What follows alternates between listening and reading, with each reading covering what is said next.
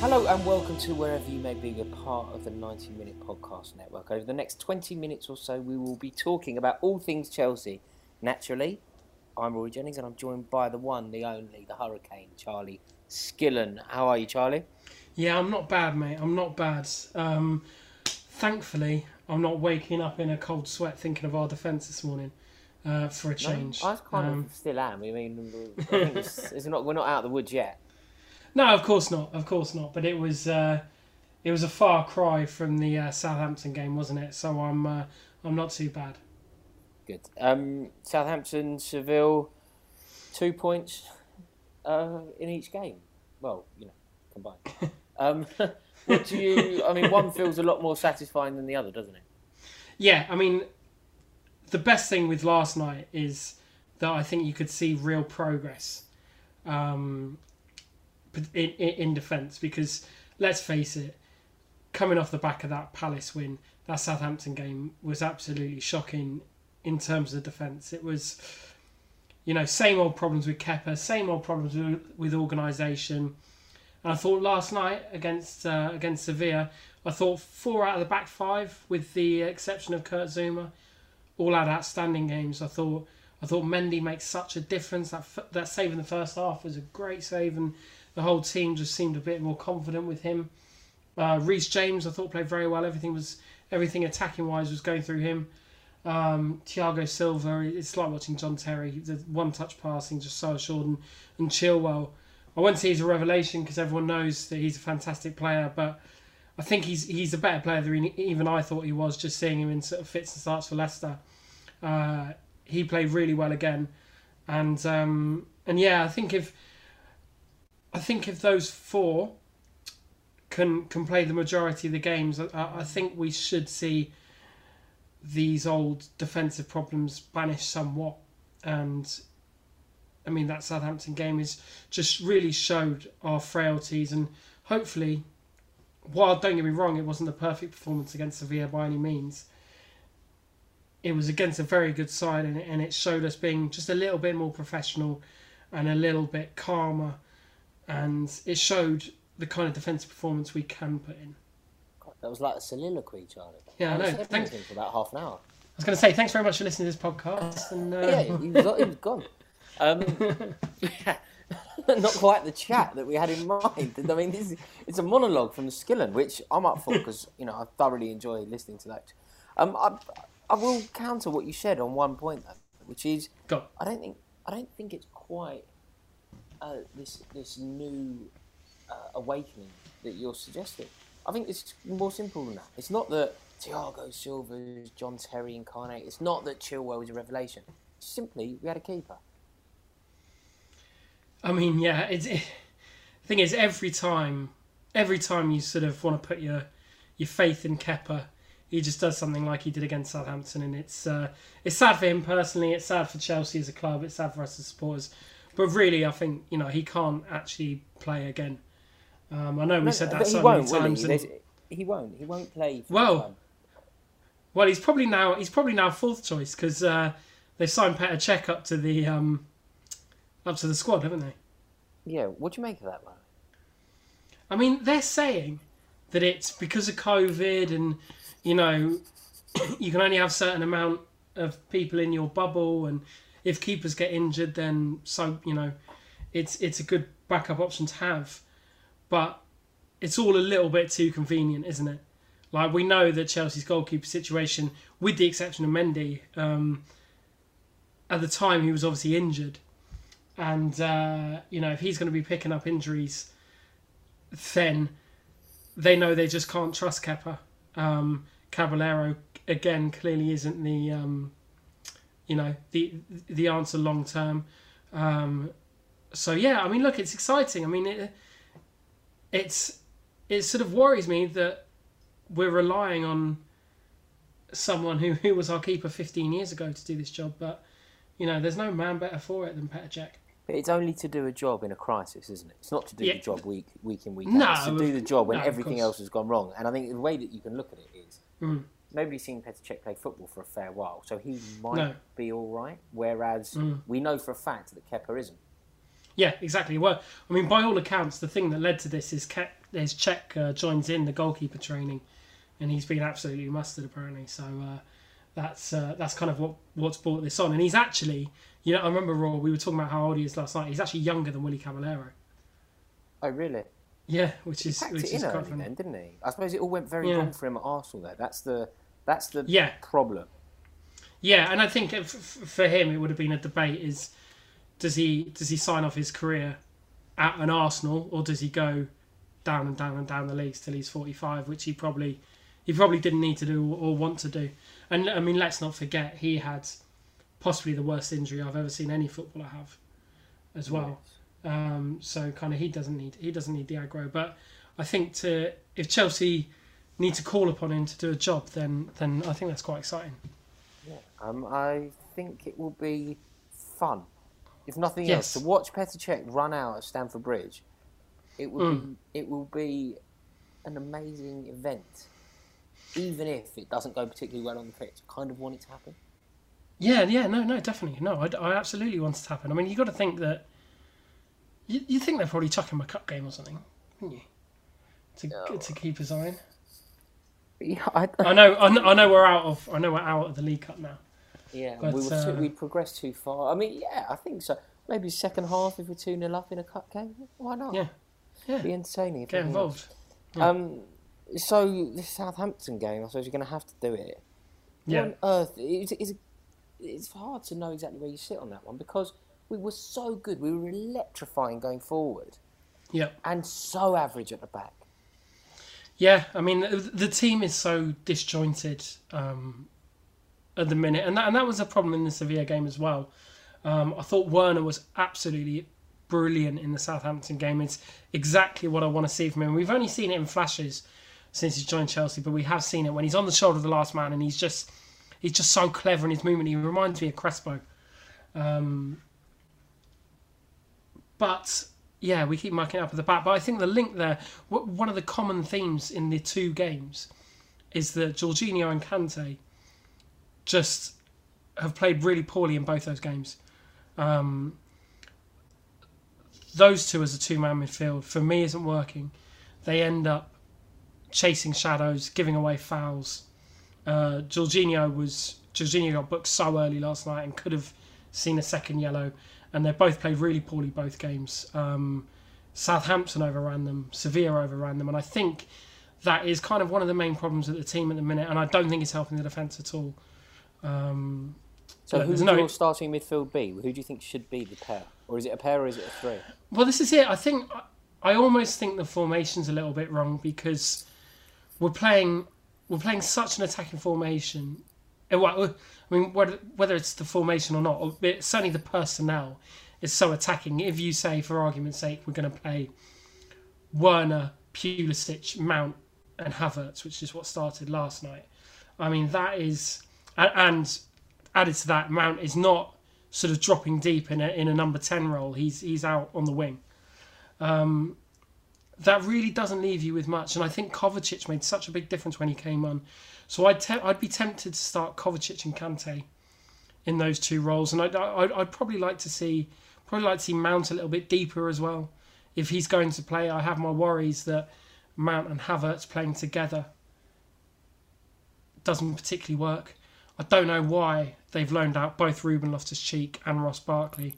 I feel like last night and the Southampton game would have been the perfect games for someone like Ross Barkley to come on for 20 minutes and, arrive late in the box, maybe nick a goal, give them something else to think about. So I think that's limited our options considerably. But I think very well at Villa as well, isn't he? He is playing very well at Villa, and I just don't. I mean, my only conclusion when that deal happened, I was pleased, but only because I thought that means, we'll definitely get Declan Rice, or we'll definitely sign someone else, and it didn't happen. So I'm kind of mystified as to why that was the case. And I think, look, we know Jorginho's limitations in the Premier League in terms of chasing, we know he can get overrun. Kante is still, I believe, one of Chelsea's very, very best players on form, but I don't think we've seen that form for quite a while. He suffered some quite bad injuries over the last 18 months. and he is playing quite poorly at the minute. So I think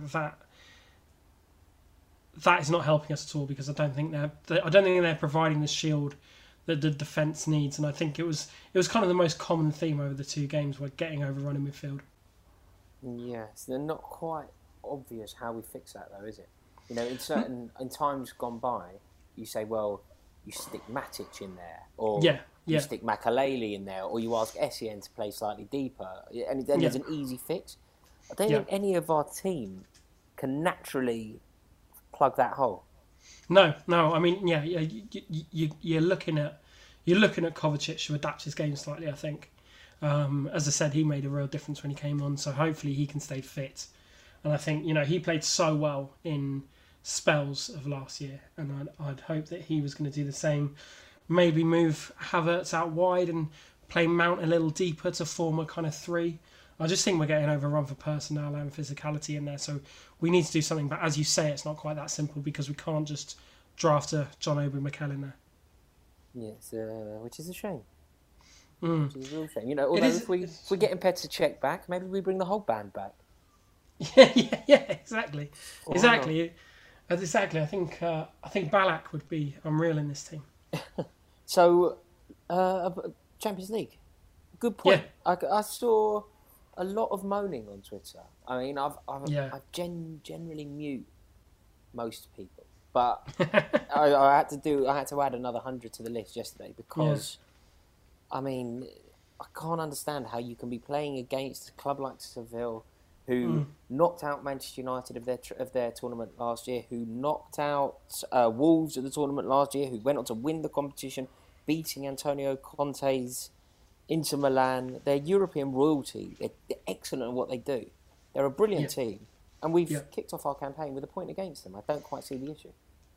No, me neither. I thought, firstly, watching football on telly the whole time was doing my head in.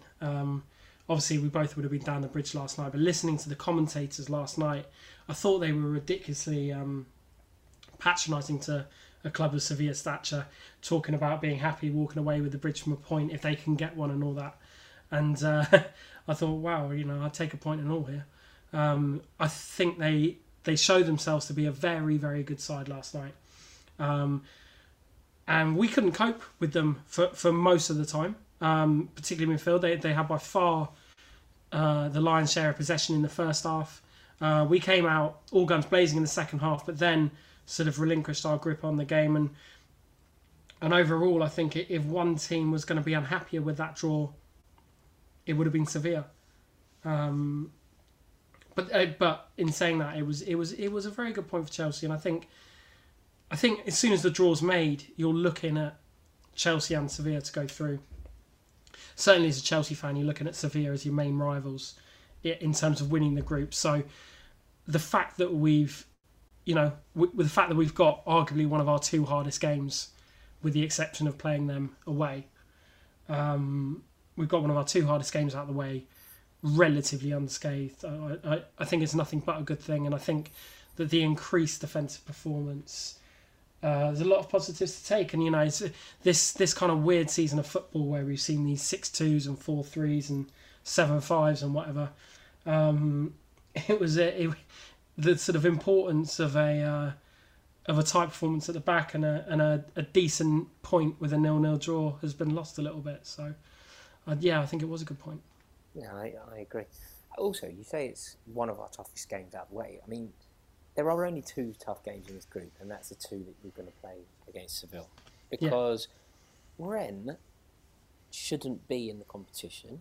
I think that's fair to say. They weren't going to be in the competition. They're in it because the French season ended, and it was a case of when the music stops, they found a chair. They happened to be in the right place when the music stopped. They were never going to make it. They were never going to legitimately make the Champions League. Our hundreds of Rennes-based listeners are going to be very happy with you for that. They may well be unhappy, but I think they'll have to concede that it's true. And they actually had a party when they found out that they didn't have to qualify for the tournament. Yeah. The club had a party, blasting music out the Champions League anthem from the stadium. They were as shocked as anyone. And we've nicked their goalkeeper. So that's the level that we're playing in this group. So you get a point Yeah. against Seville in both games, hopefully. You Yeah. get a point in both games, and barring an absolute catastrophe, You go through. you're through. Yeah, Yeah. you're in the knockout stage. Yeah, and that's So- I think at this stage as well with the way things are going, I think just get through the group and don't worry about anything else for the moment. Yeah, I agree. I think that it's all looking fairly good. Not quite as good a result as Manchester United had, who are our next opponents. No. What does their brilliant win in Paris and our fairly decent win in London mean going into that fixture? I'm nervous. I'm not going to lie. It's they found a bit of form at just the wrong time for us, I think. There seems to be a bit of a kind of batten down the hatches resilience under Solskjaer at the minute after a terrible start to the season. I think if this game was a couple of weeks ago, I'd be a little bit more confident. Basically, we just got to really take that defensive solidity that we saw last night and apply it at Old Trafford. Because Rashford, people like that, Martial, they will punish us. I want to see a slight change in formation. I want to see more bodies in the centre of midfield. And then Werner, players like Werner and Havertz, if they're on form, they're always capable of nicking something. So I think a kind of slightly conservative outlook is going to be our best bet, really. So what's your prediction there? A draw? You're aiming for a draw? I'll take a draw. I'm not going to lie. Really? Yeah, 2-2. I think you're being slightly unoptimistic. Is that a word? Yeah, I mean, I suppose that semi-final was excellent, wasn't it? That was one of the best. It's probably my most favourite game I've watched post lockdown. That semi-final against Man United. I'm surprised. I'm really surprised that you didn't think that. Look, don't get me wrong. There are some examples of Ole Gunnar Solskjaer getting it spot on tactically. Yeah. And last night is an example of it. Yeah. But there are dozens of examples of him getting it wrong. Law of averages suggests he doesn't get it right twice in a row. Yeah, but I mean it's not just down to him, is it? It's down to us and our frailties and our individual errors that we seem so fond of making. Don't get me wrong. We obviously can win. If I think if both sides played to their best, I think we've probably got a better side than they have. Especially with the new signings, if they play like we know they can, that we've seen in flashes, I think we will win. But I just think at the minute it seems we're so inconsistent at the minute that I just think I would personally take a draw now. Nah, mate. I'm not doing that. I'm not doing that. We need to win that fixture. To have any chance of achieving our aspirations this season, we've dropped points to the likes of West Brom and Southampton. We need to make them up against our rivals. We have no option but to really go for the win. Yeah, look, of course, and what a statement that would be.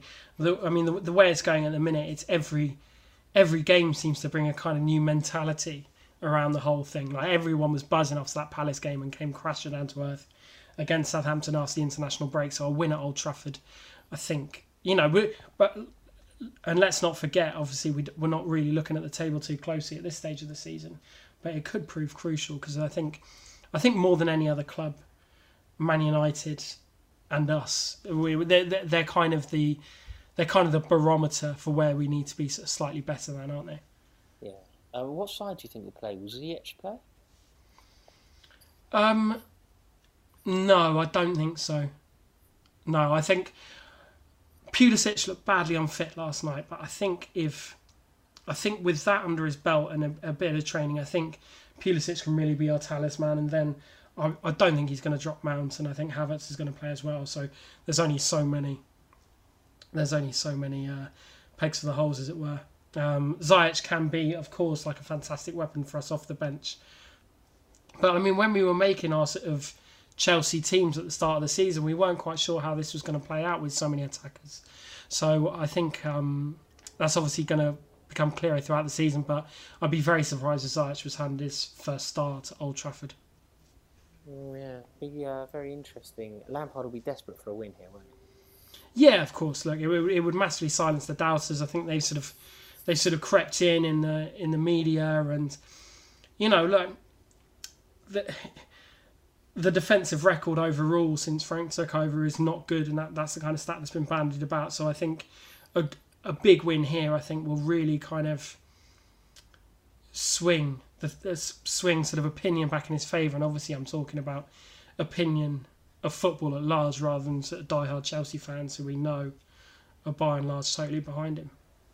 Yeah, 100%. Unequivocally. That's probably about all we have time for. So thank you all so much for listening. If you could drop us a review, it would be very much appreciated. Please subscribe if you haven't already. What are you chipping in for, mate? This is my bit.